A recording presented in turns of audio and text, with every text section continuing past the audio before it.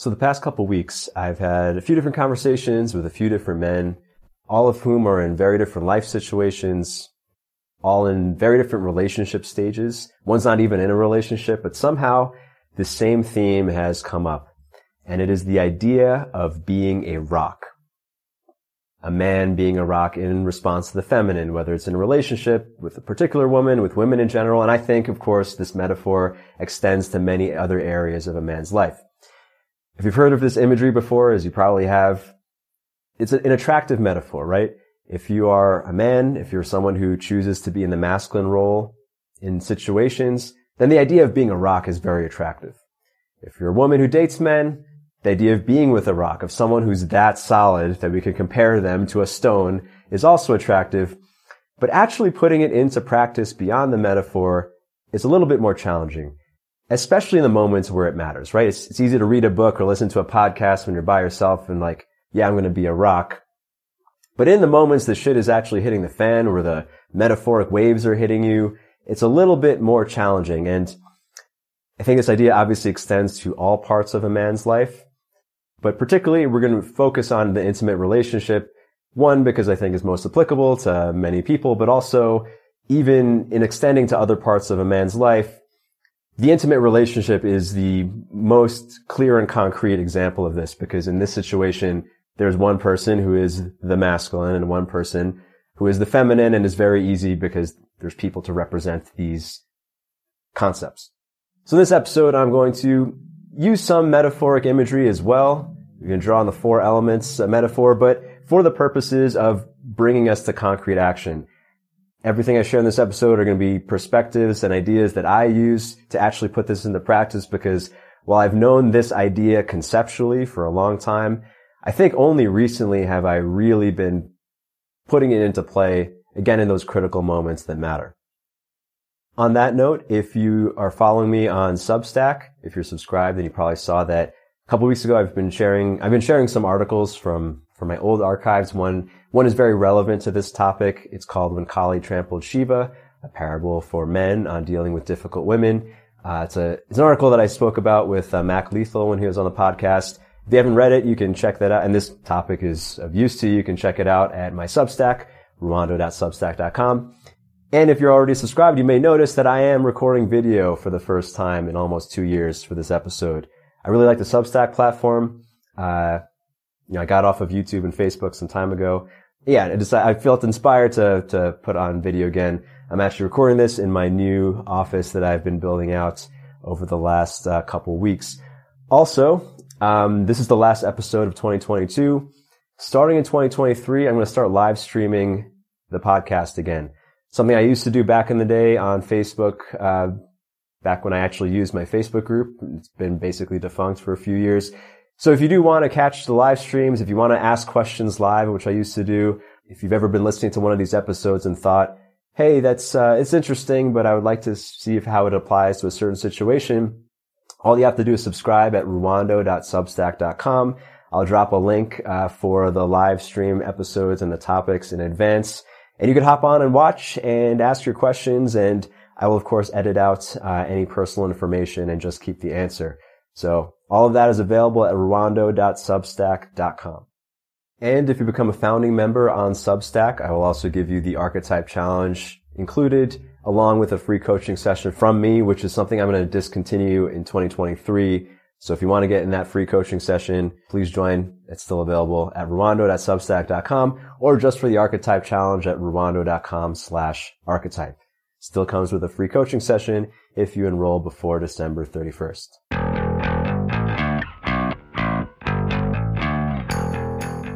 So this idea of being a rock, again, is something I've known conceptually for a long time. It's a metaphor that resonated. I think the first time I heard of this idea is probably in one of David Data's books. But actually putting it into practice has been a little bit more challenging, especially in my current relationship, which is my first really committed relationship, where certain polarity dynamics, they're not different, but they're way more heightened. One of the guys I've been speaking with recently, he's been in the Tantra world for a while. He's learned a lot about conscious relating and all forms of healthy communication. But he's finding something that I've found in the last couple of years, just had my 2-year anniversary with my wife, recently, that when you're really in a committed relationship, which I would define as the woman is leaning more deeply into her feminine than she could by herself because she's trusting implicitly or explicitly that the man is handling her perimeter so she doesn't have to worry about the masculine part of life. And vice versa, the man can lean more deeply and must lean more deeply into the masculine to provide that also for his dependence, with the other side that he's trusting his partner is handling more elements of the interior, whether it's with literal creation of a child or any of the metaphors that go along with the feminine. In this kind of committed relationship, the stakes are a lot higher, and the importance of these principles become a lot more, right? Your wiggle room is less, let's say. And I do think it's important and necessary and natural for a woman in this kind of situation to demand a little bit more from her man. You know, whether she literally is going to be pregnant or not, or have children, or not, because whether or not you have children, whether or not you decide to do that, all intersexual dynamics come from this. Like all of our feelings and our proclivities and our tendencies for both men and women, what we're attracted to, what makes us feel connected and loved and relaxed versus not. All of these behaviors and feelings evolved from reproduction, right? Regardless of what we decide to actually do with our lives. So one of these things that has been challenging for me is putting into practice the idea that when a woman is in her, we could say, dark feminine, in the more chaotic side of being in a more feeling state, sometimes the best thing to do is nothing. This has been hard for me, I think, and I think for a lot of men, it's not something that's natural, especially if you take pride in being an action taker, if you take pride in being a problem solver, if you think procrastination or avoidance or passivity are negative things. And in many contexts, they are not desirable traits, especially for men. When dealing with the woman, when being in more of the lover archetype and having to interact with the feminine, without, as I spoke about in the lover archetype episode, to be able to hear the siren's call without crashing into the rocks. Sometimes you have to do nothing. Sometimes you have to be a rock. And it's been challenging. Actually, I must have mentioned this in previous episodes, but one of the things I appreciate about my wife is that after the storms have passed, she is conscious enough to remind me of things that maybe I could have done better, just remind me of things that I know. And one of the things that she has said a few times when I've tried to problem solve, or I've acted too much, or tried to be a little bit too reasonable with her unreasonable emotions, is that if I simply did nothing, the emotions probably would have passed on their own even faster than if I tried to intervene. She said a few times, and I recognize this to be true, that, if I was out of the house when she went through an emotional cycle, whether it's hormonal or whatever, wherever the emotions come from, she could have gone through an entire cycle of emotions and been totally fine by the time I come back home, and I would have known none of it. And our reality would have been just as peaceful, as opposed to if I was home and noticing her in chaos and feeling like I need to do something about it. Now, one thing that's been important for me to understand, and I share this with all the men listening, is that doing nothing in this way and being a rock, and I'm going to use 4 elements, imagery and metaphor, because it's what's really driven it home for me. It's not the same as being passive. It might look the same. It's not the same as being lazy, although it could look the same.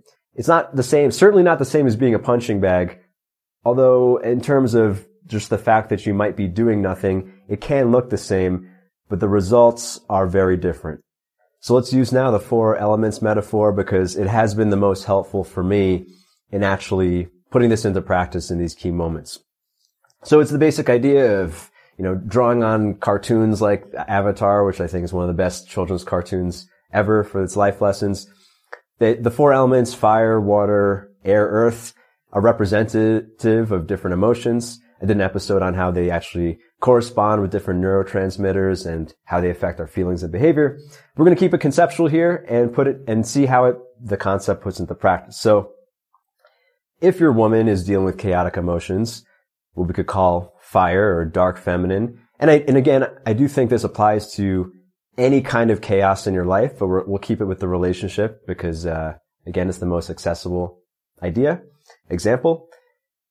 If you're dealing with fire, there are 4 responses, right? The first is you can respond to fire with fire.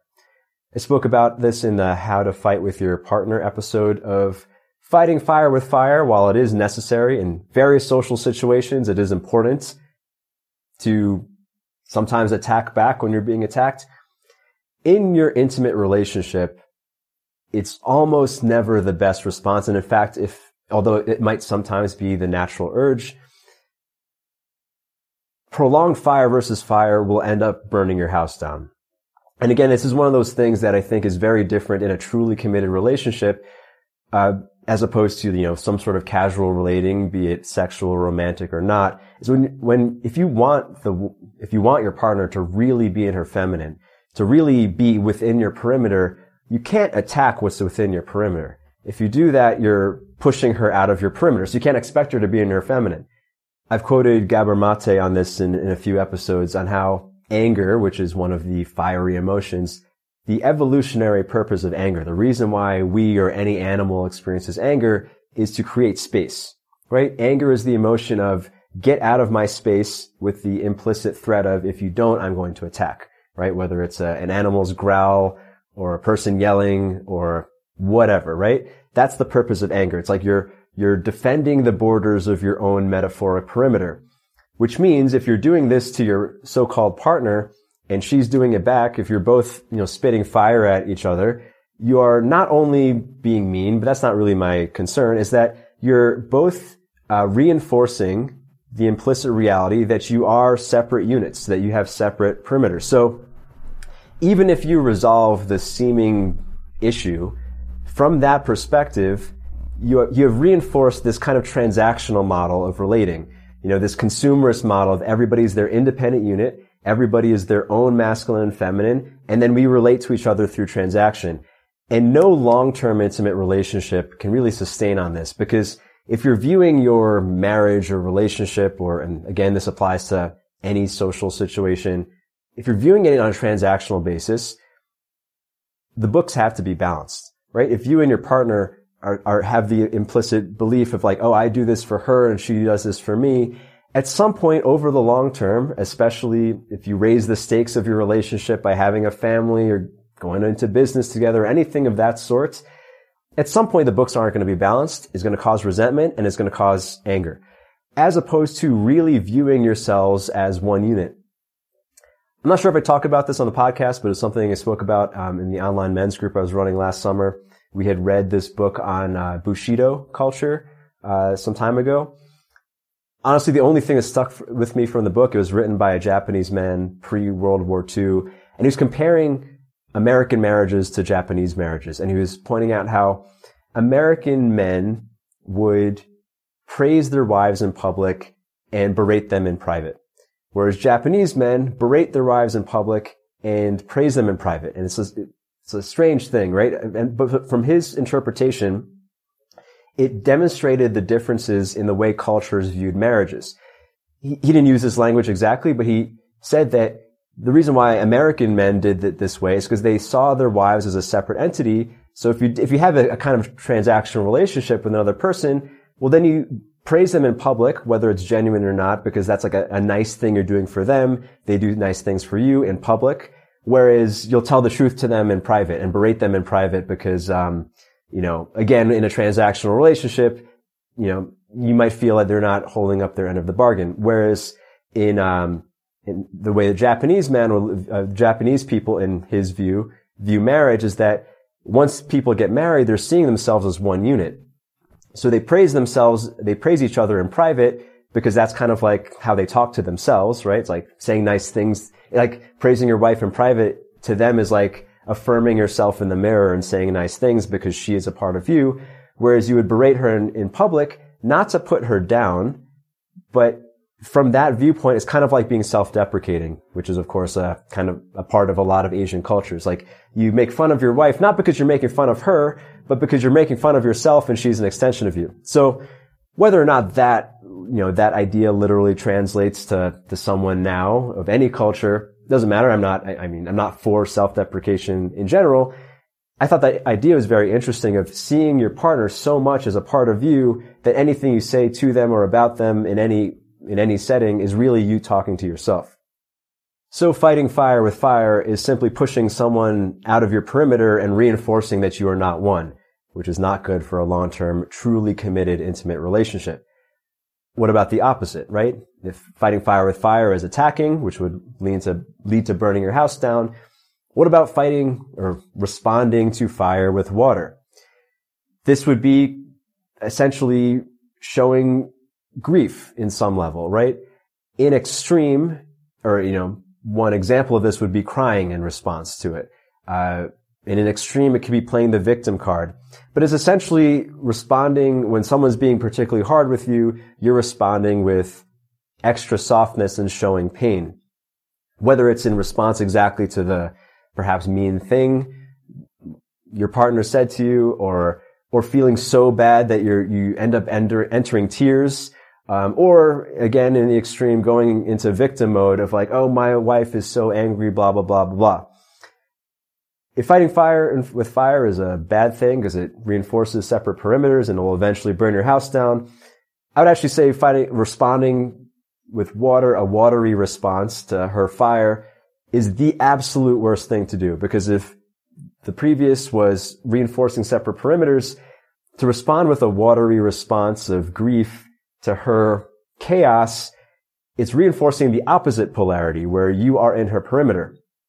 Anger evolved, as we mentioned, to push someone out of your space to establish your own perimeter. Whereas the watery response, crying, grief, entering some sort of victim mentality, also has a purpose, right? It's not a bad thing. We all needed that response, at least when we were infants, right? When we were dependent on someone, our parents, when our needs weren't met, when something was too hard, when we needed support, we cried, and that signals to our perimeter center, our caretaker, to come take care of us, right?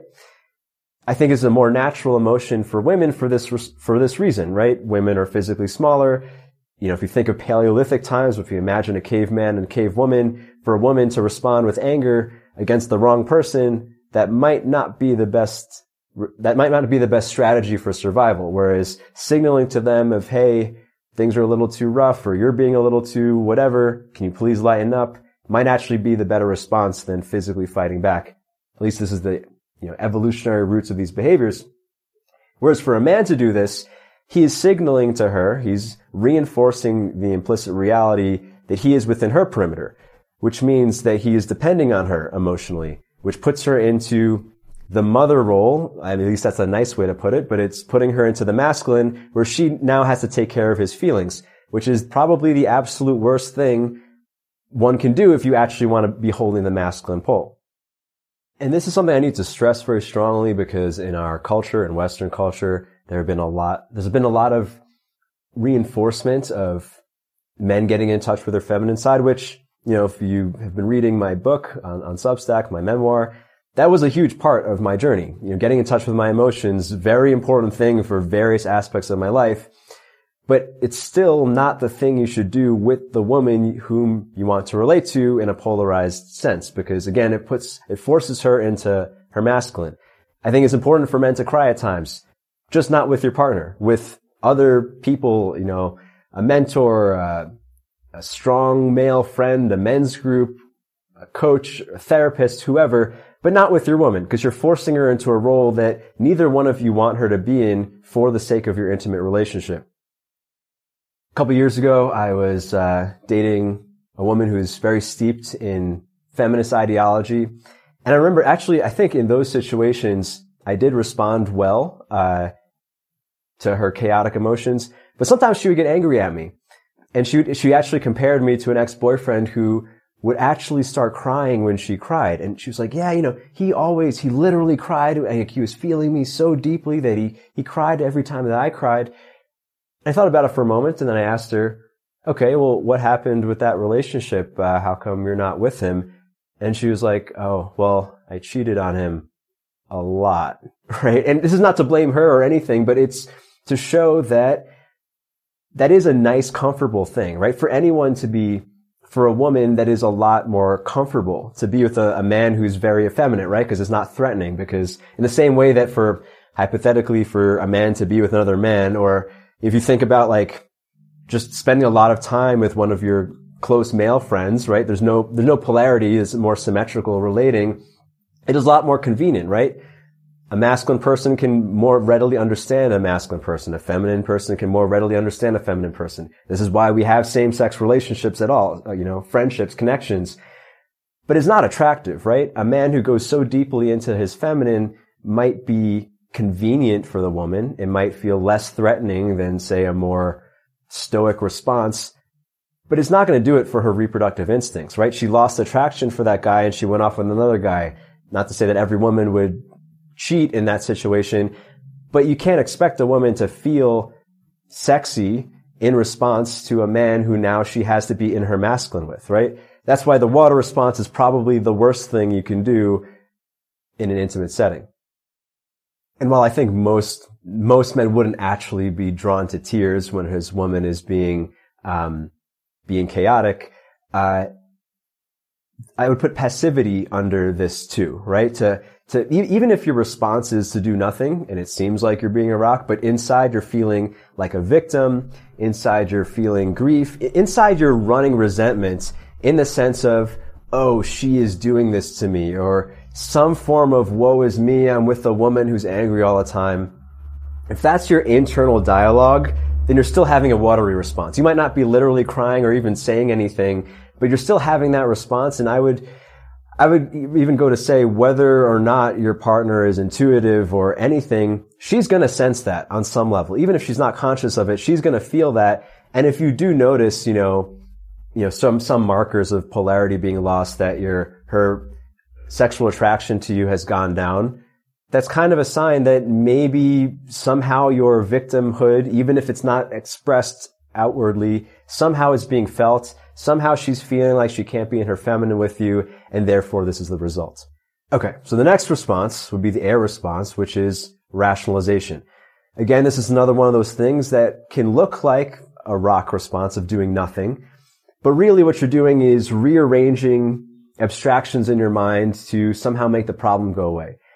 I'm guilty of this at times where, I don't get angry, I don't go victim-y, and then I try to rationalize this is, she's feeling this way because of such and such, or, in a non-relationship setting, life is not working out because of this thing and everything's okay. I think people who tend towards, deep thinking or spirituality, these are the air types of things of, we sometimes call this spiritual bypassing, of not dealing with something or avoiding something and pretending it's like not there, or re-abstracting things to make it seem like there's no issue when there is one, or just checking out.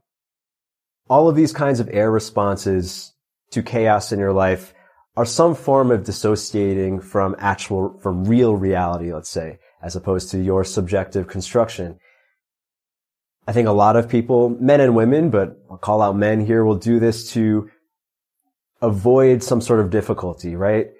I think a lot of people use like the good guy persona to avoid confronting situations, right? This idea of, she's feeling this way, it's going to upset her if I call it out, I'm not going to do anything, or I don't want to be the fiery asshole. And they kind of spin off into some other place. Or ultimately what has to happen is that you separate from reality so much that you essentially lower the fidelity of your reality. You make things fuzzy. You pretend like certain things aren't there, or you basically numb out and reduce the definition of your reality such that you don't have to look at this thing that's upsetting you, be it chaotic emotions of your partner or anything chaotic or unpleasant in your life. This is some sort of avoidance, right? And whereas, the fire response creates different perimeters, the water response reverses the polarity, the air response kind of just makes everything not exist, right? Like you're dematerializing the visceral senses in your relationship, and you're literally numbing out. This is another thing where, when a couple starts to, again, sexual attraction is a great concrete marker of the health of your polarity. When people are relating to each other just as friends, when partners are relating just as friends, and things seem to be okay, but there's just no spark between them, this could be one of the things that they've one or both have over-rationalized certain things and re-abstracted things to try to, separate from the concrete, visceral emotions. This, of course, is no way to live, just in general. So finally, the earth response. What does it mean to be a rock? And the rock, of course, is the great image, right? A rock just sits there. A rock is solid. A rock is very difficult to break. If the narrative of fire is stop doing that or I'm going to make you pay, if the narrative of water is please lighten things, I'm having a hard time here, if the narrative of air is, oh, there's nothing wrong here, then the narrative of earth energy, the narrative of a rock is, I'm going to let everything settle around me. I'm going to let everything take its course, and I'm only going to act when it's absolutely necessary. In the Avatar cartoon, which of course has inspired some of my perspectives, there's a lesson that the main character, Aang, gets from an earth teacher, an earth master, which is the energy of earth is neutral, right? The energy of earth is doing nothing until the absolute right moments, which is often the best thing to do when chaos is around you, and specifically with a woman. The defining characteristic of earthness, or being a rock, is patience, right? You don't move. You just stay there. And you're not doing nothing in the sense of cowardly avoidance. You're not doing nothing of rationalization. You're being there. You're being fully present. You are not abstracting anything. You're actually being in the moment, but you're not trying to fix anything. You're letting the waves crash around you. You're letting the fire burn around you because you know it's going to pass. And to change metaphors for a moment, this has reminded me of a jiu-jitsu principle of cooking your opponent, right? There's this idea of that if you're against someone who's not, the only time that a jiu-jitsu practitioner can just enact whatever moves they want to do is if they're way superior in strength and technique and all that stuff, right? But most of the time, even if you have an edge, you're not just going to get a submission immediately. You have to cook your opponent. You have to move around. You might try this thing and they counter and you're just wearing them down. And then over the course of a match, then you'll get the submission, right? Obviously, there's a metaphor to actual cooking. If you let the thing cook, you don't force it. Like you can't force a raw thing to be edible. Same thing with, a woman's emotions. And this is, I think it's challenging for men because it's not how most of us relate to our emotions, but it is how most women relate to them, that they have to just let it pass. They have to feel through it. And the best thing you can do to allow it to go smoothly and easily and complete fully is to literally just be there and do nothing. So I want to switch away from metaphors now and go into more actionable hows, certain other perspectives that have been particularly useful for me in these moments, right? Because if she's spitting fire sometimes at you, it's very hard not to take things personally at times. We'll share a couple of perspectives that have helped me in the heat of the moments remember to be a rock. Now, the first thing is actually a piece of advice I gave to one of the gentlemen I've been speaking to recently, which is to recognize that when she's in her chaos, when she's in her fire, to see her not as an adult, but to see her as a child. And I know this can be taken in maybe a sexist way. I certainly don't mean it that way. And you can reframe it as to see her inner child, right? If someone is deep in their feelings, they're not acting as a rational adult, and you shouldn't hold them to that standard, right? I think that I've heard from many men when they complain about the chaos their partner brings at times is expecting her to, take responsibility for emotions. In general, that's a great thing in any relationship. And as people evolve with their conscious awareness and evolve as a partner, of course, that is something to strive towards. But also recognizing that in a polarized relationship where she's in her feminine, where she's feeling her feelings, in order for her to really feel all the positive feelings that come from being in your feminine, all the things that, I spoke about in the episodes on how to help a woman into her feminine, the joy, the creativity, the passion, the love, the caring, the nurturing, you have to also accept that there are some negative things that come with that, just like you can't control a child's emotions. And again, there's two things where people might, be upset with this idea. One, obviously, is seeing women as children. Firstly, if you are creating the perimeter for someone, you're giving them that opportunity. You're giving the other person, be it your wife, your girlfriend, children, you're giving them the opportunity to express all those things and be irrational because you are handling the perimeter for them. And the other side of things, I think some men would complain about, again, looking at relationships transactionally, is, well, why is that fair? Like, why do I need to care for her emotions, and she doesn't do the same thing for me? Well, essentially, that's what polarity is, right? I stressed this in the Kali Trampled Shiva article of, when you do this, what you get in return, because you are taking extra responsibility for her. You're taking, you are not holding her as a peer. You're holding her as someone you are caring for. The response is she gives you all the good things that the feminine do on the sexual level, in love. And really the reason why all of this exists in accordance with perimeter theory is that what she really does for you, in quotes, is not directly for you. She cares for your offspring in the way that you care for her. And that's what makes it, quote unquote, fair. And for myself in this, I have a family now, and especially witnessing my wife through pregnancy and now, breastfeeding our infant child, right? It's brought all these polarity principles really into like an obvious, heightened, concrete state of like, oh yeah, she's expending so much care, so much energy for our child. I almost owe it to her, right? To allow her to be in her chaos at times, right? I shouldn't expect her to, basically mother both of us on both ends, right? She cares for the child, I care for her, and that's what makes it fair.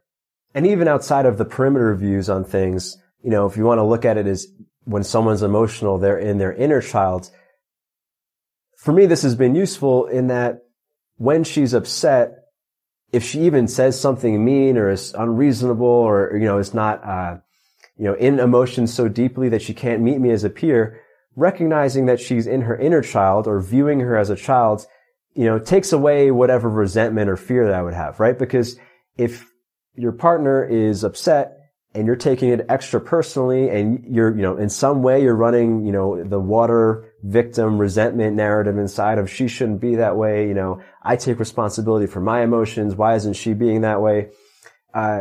If you recognize that she is in child mode, or if you even think of her as a child, you probably wouldn't feel that way, right? If I actually said this to the guy where, this idea came from, if you're talking to if you're talking to your 7-year-old daughter and she was expressing the same kind of things, hopefully you wouldn't take it personally. You wouldn't be upset. You would recognize that while her emotions are very valid and real, she probably doesn't recognize the context of them or why this is technically unfair of her or there's other reasons. You wouldn't expect that of a small child, or let's say a 5-year-old girl or a 5-year-old kid of any gender. Treat your wife the same way in those moments, right? It'll make you feel a lot less defensive and be a lot more caring as opposed to seeing her as someone who is threatening to you, which is the root of all of these, of all of this extra defensiveness. And on that note, bringing us to the second principle, a rock recognizes that everything will pass, right? A rock, if you imagine the perspective of a rock, they're thinking of things on a very long time scale, which again is a thing that, if you think of, higher human consciousness or simply the logical left brain masculine mind, this is another function, right? This is circuit 3 consciousness, time binding, recognizing that this immediate moment, even if her chaotic emotions are saying this is the reason for that or this is the problem with this or blah, blah, blah, you need to recognize that fire is going to burn out. It's on you, that's the perimeter setter, to frame things in a correct time scale, which is typically a much longer time scale than someone in their emotions, deep in their emotions is viewing things, right? When we're really emotional, we're really only dealing with the present. Whereas your job as the rock, as the less emotional being, to look at things on a very long time scale, which also should help you not take things personally. And another idea on this is, if you've ever hallucinated on psychedelics or been with someone hallucinating, you recognize that you're experiencing certain things that could be very meaningful, but not necessarily in line with concrete reality. If you've ever trip sat for someone, I think this is like a great metaphor for parenting and relationships and any kind of leadership actually, is recognizing that what your dependents are experiencing emotionally is very real and valid, right? This is one of my favorite lines from Mr. Rogers, one of my role models for parenthood and certain forms of masculinity. And he said something like, people treat children's emotions as if they're not real, but a child's emotions are as real as an adult's emotions. They might not, I'm paraphrasing this quote, but they might not recognize the context of the emotions, but the emotions themselves are real, which is why, in his view, it's important to validate children's emotions. It's also important to validate your partner's emotions when she's deep in them, but also recognizing that you don't expect them to see what's going on. Like, you don't expect the mushroom tripper to recognize reality while they're tripping, but you're the one who recognizes the context, and you're the one that recognizes they're safe, and you're the one that recognizes that whatever they're upset about, whether it's real or not, it's gonna pass. It's okay. You don't have to convince them of that. Like, you can't convince a tripping person not to trip, but you can just make sure that they're safe and not take anything personally or not take anything seriously that they are asserting about the world, because you recognize that they're going to come back to reality, right? Your woman's emotions are going to pass as long as you don't add gasoline to the fire, which means containing it, being there with her, and not taking things personally. And as I spoke about in the How to Get Her Into Her Feminine episode of a few months ago, again, this is one of the gifts that a man gives a woman, or what the masculine does for the feminine.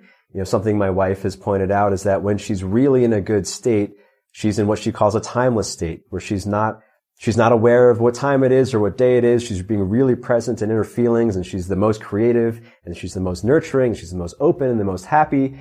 But she's only able to go into that state when she trusts me implicitly that I'm handling all of the survival needs of time and space, right? I'm going to remind her when we have to go somewhere. You know, I'm speaking a little bit in extremes, but it is like the state where she is happiest and where I'm the happiest in our relationship, like where I'm just dealing with things, which means that I'm really handling the time binding for her. So the final principle and perspective on this of being a rock is looking at the other form this metaphor is used, of being dumb like a rock. Right? To be called a rock in that context might not seem attractive, but I actually think it's the same thing in the sense that you are de-abstracting, right? If air energy, if you will, is rationalizing and making meaning from things and going deep, which is obviously something that's more natural for me. Here I am having a podcast where I talk about ideas.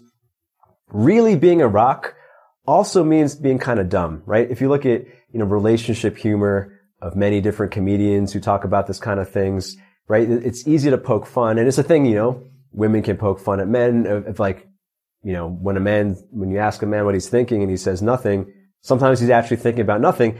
And I actually think this is one of the important things. Actually, all things about men and women that we can make fun of in each other and our differences, they all have an evolutionary purpose. They don't always apply themselves in modern relationships the way that is most beneficial, but they all have a purpose. And the fact that men can really zone out and think about nothing at times and not go into abstractions that can turn into demons is another gift that a man, a person in the masculine role, gives to someone else.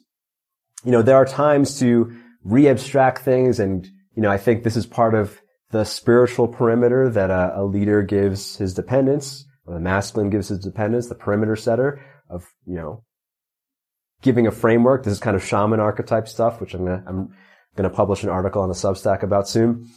But sometimes it's de-abstracting of like just looking at things plainly the way they are.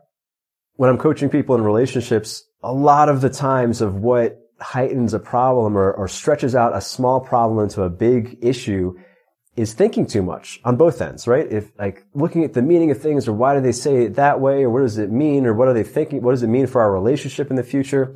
And a lot of times, whether your assessment of the deeper meaning is right or not, very often you should just treat it as nothing, because the result will be nothing as long as you don't stoke that fire, as long as you don't feed that demon of whatever meaning you were drawing. Very often the concrete advice I give to a man when his woman is being unreasonable or there's chaos at home is to simply leave, right? That is also rock energy. Now, the intention is important, right? If you leave with anger, you have this fiery feeling of like, oh, she's being a bitch, or whatever words you want to come up with in your head, and you storm out of the house that way.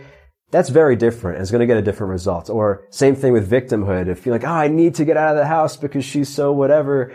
Or even the air thing. If I'm going to get out of the house and do other things, and you just check out about it.